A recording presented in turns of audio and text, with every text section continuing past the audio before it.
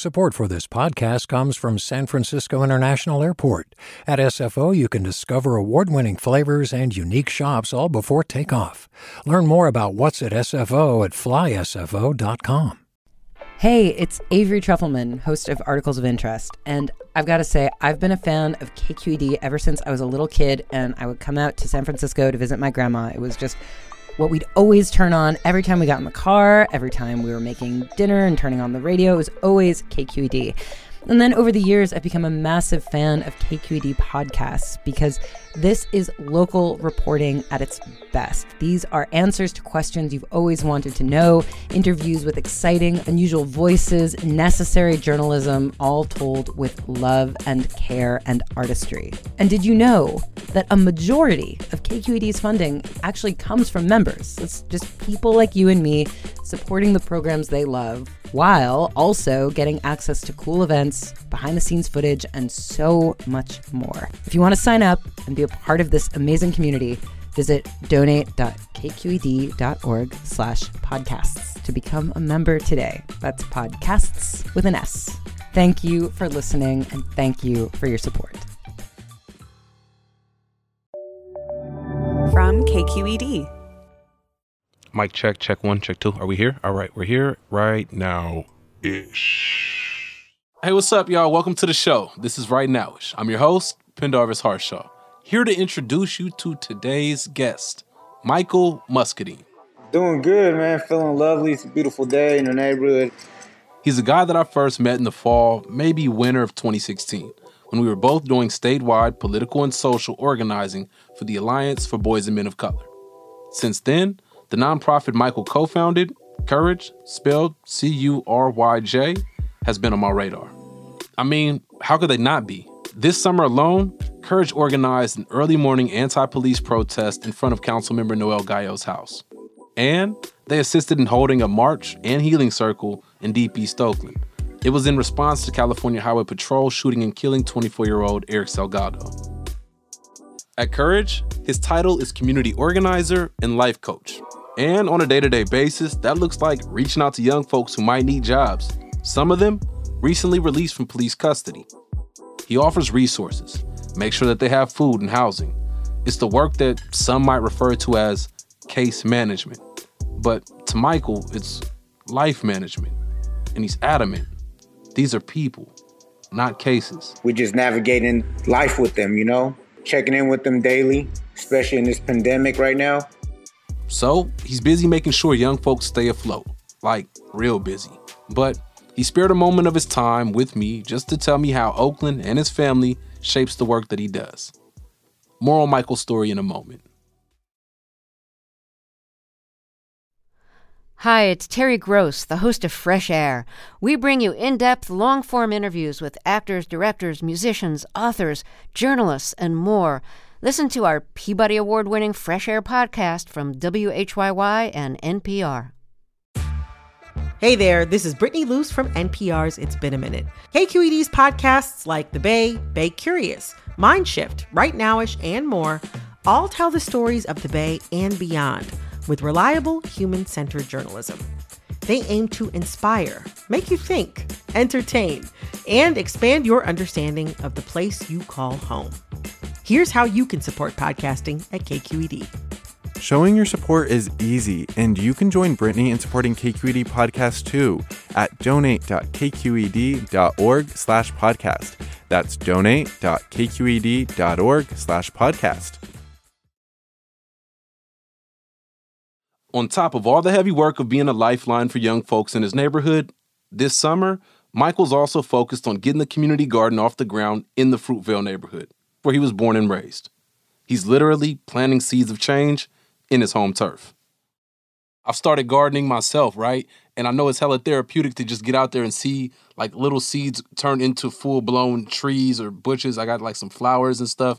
What are y'all planting in the garden out there in East Oakland? Indigenous medicines that we use in our circle keeping, sage, lavender. We just want to have like our beans, squash, tomatoes, so, you know, we can make salad with our young folks when we're having a program there. There's a lot. We're also going to possibly bring in a beehive. It's going to be dope. That's tight. Yeah, I had a neighbor who had a beehive. It was fascinating to see him work. Yeah, hopefully it goes good with the beehive, man. The work Michael does in his garden is an extension of the care that he has for his neighborhood. It also shows up in how he approaches social justice issues. And he says that he can trace his whole community-oriented mindset back to when he was a kid, having conversations with his family members. Tell me a little bit about your grandfather and his roots. Yes, my grandfather came here, bought a house in Fruitvale in 1964, and he was very active with a lot of organizing, working with the Panthers, working with Cesar Chavez, working with the Native American AIM movement, working with the Chicano movement, all those movements that were going through Oakland from the 60s and 70s, even 80s.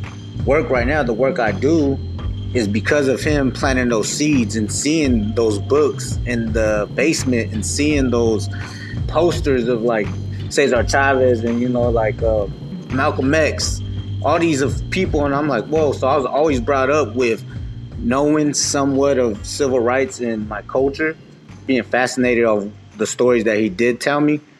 And I'm thankful for having those moments and those times of him telling me to speak up when you feel something is not right. What was your grandfather's name? John Melendres. John Melendres. Just making sure we acknowledge the ancestors, say his name, and make sure it's out there in the ethers, man. Yeah, for sure. Thank you. So beyond your family, I'm sure that community, the Fruitvale neighborhood, planted some seeds in you that led to you becoming politicized.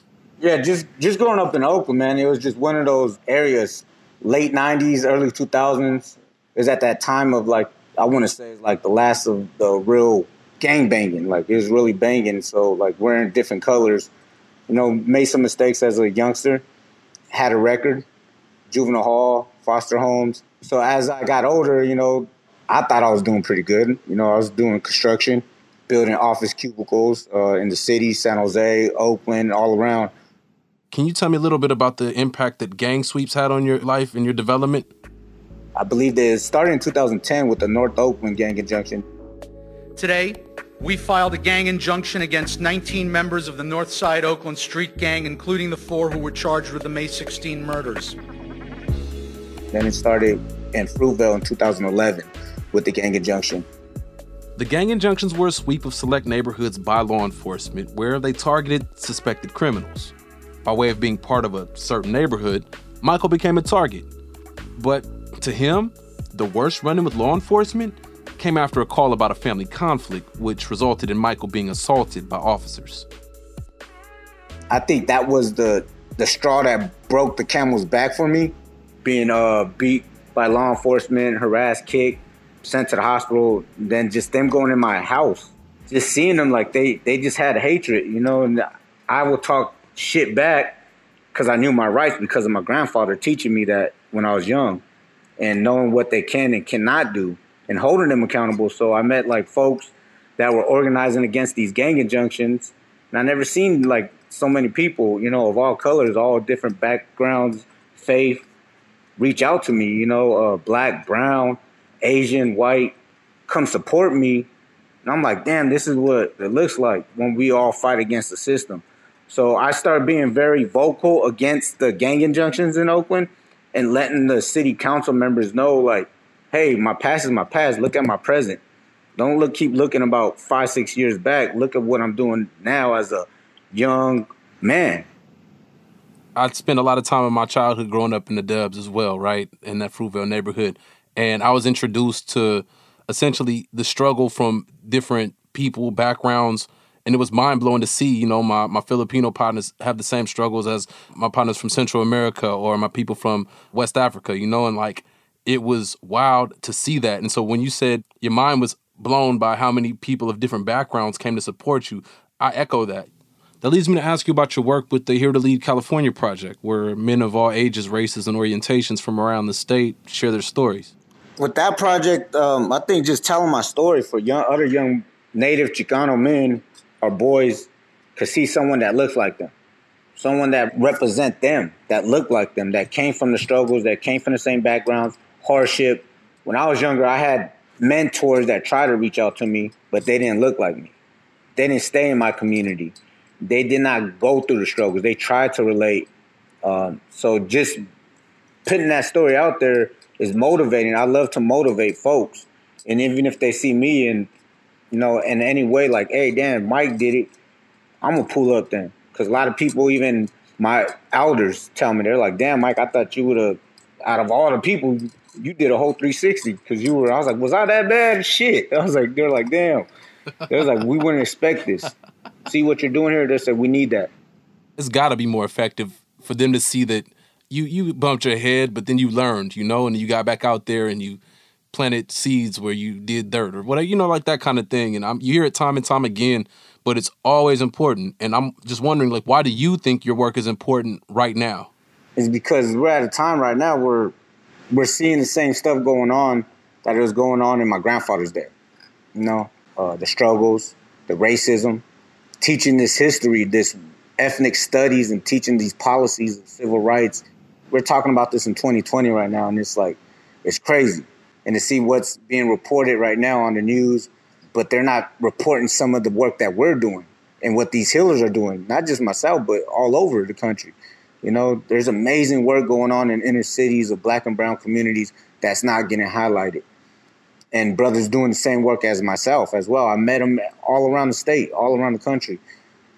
And we're not seeing that. So the work is to continue to do the work and showing that, investing into these small nonprofits, continuing this fight against injustice, continuing this fight that our ancestors been fighting, and for our future to get some of these younger generations now to be our legislators, to be our mayors, to be our city council members, and make laws that affect their communities because they know the struggle. Big thanks to Michael Muscadine for your work and for your story. For all of you out there who want to keep up with him and his work, follow Courage on social media. Their Instagram is Courage510 and their Twitter is just the name Courage.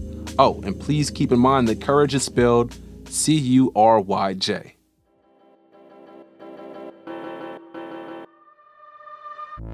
Thank you to the team behind the show. That's producer Ashley Ann Krigbaum, editor Jessica Platchik, and the higher-ups at KQED, Erica Aguilar, David Marcus, and Holly Kernan. Oh, and please, audience, check out the Right Nowish website. That's kqed.org/rightnowish. And feel free to nominate a guest for the show. You can do it right there on our website. Looking forward to your submissions. I'm your host, Pendarvis Harshaw. Thank you for listening to Right Nowish, a show published by KQED. Y'all have a good one. Peace.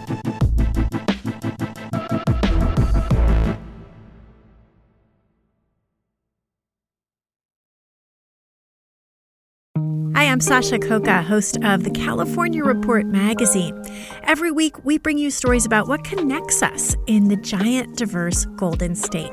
Because what happens in California changes the world. I love this place. We were once seen as like the place to be, California. The land of milk and honey. That's where you go to Sunshine State, but we just have challenges right now. KQED's California Report magazine. New episodes drop every Friday, wherever you get your podcasts. Hey, it's Glenn Washington from Snap Judgment.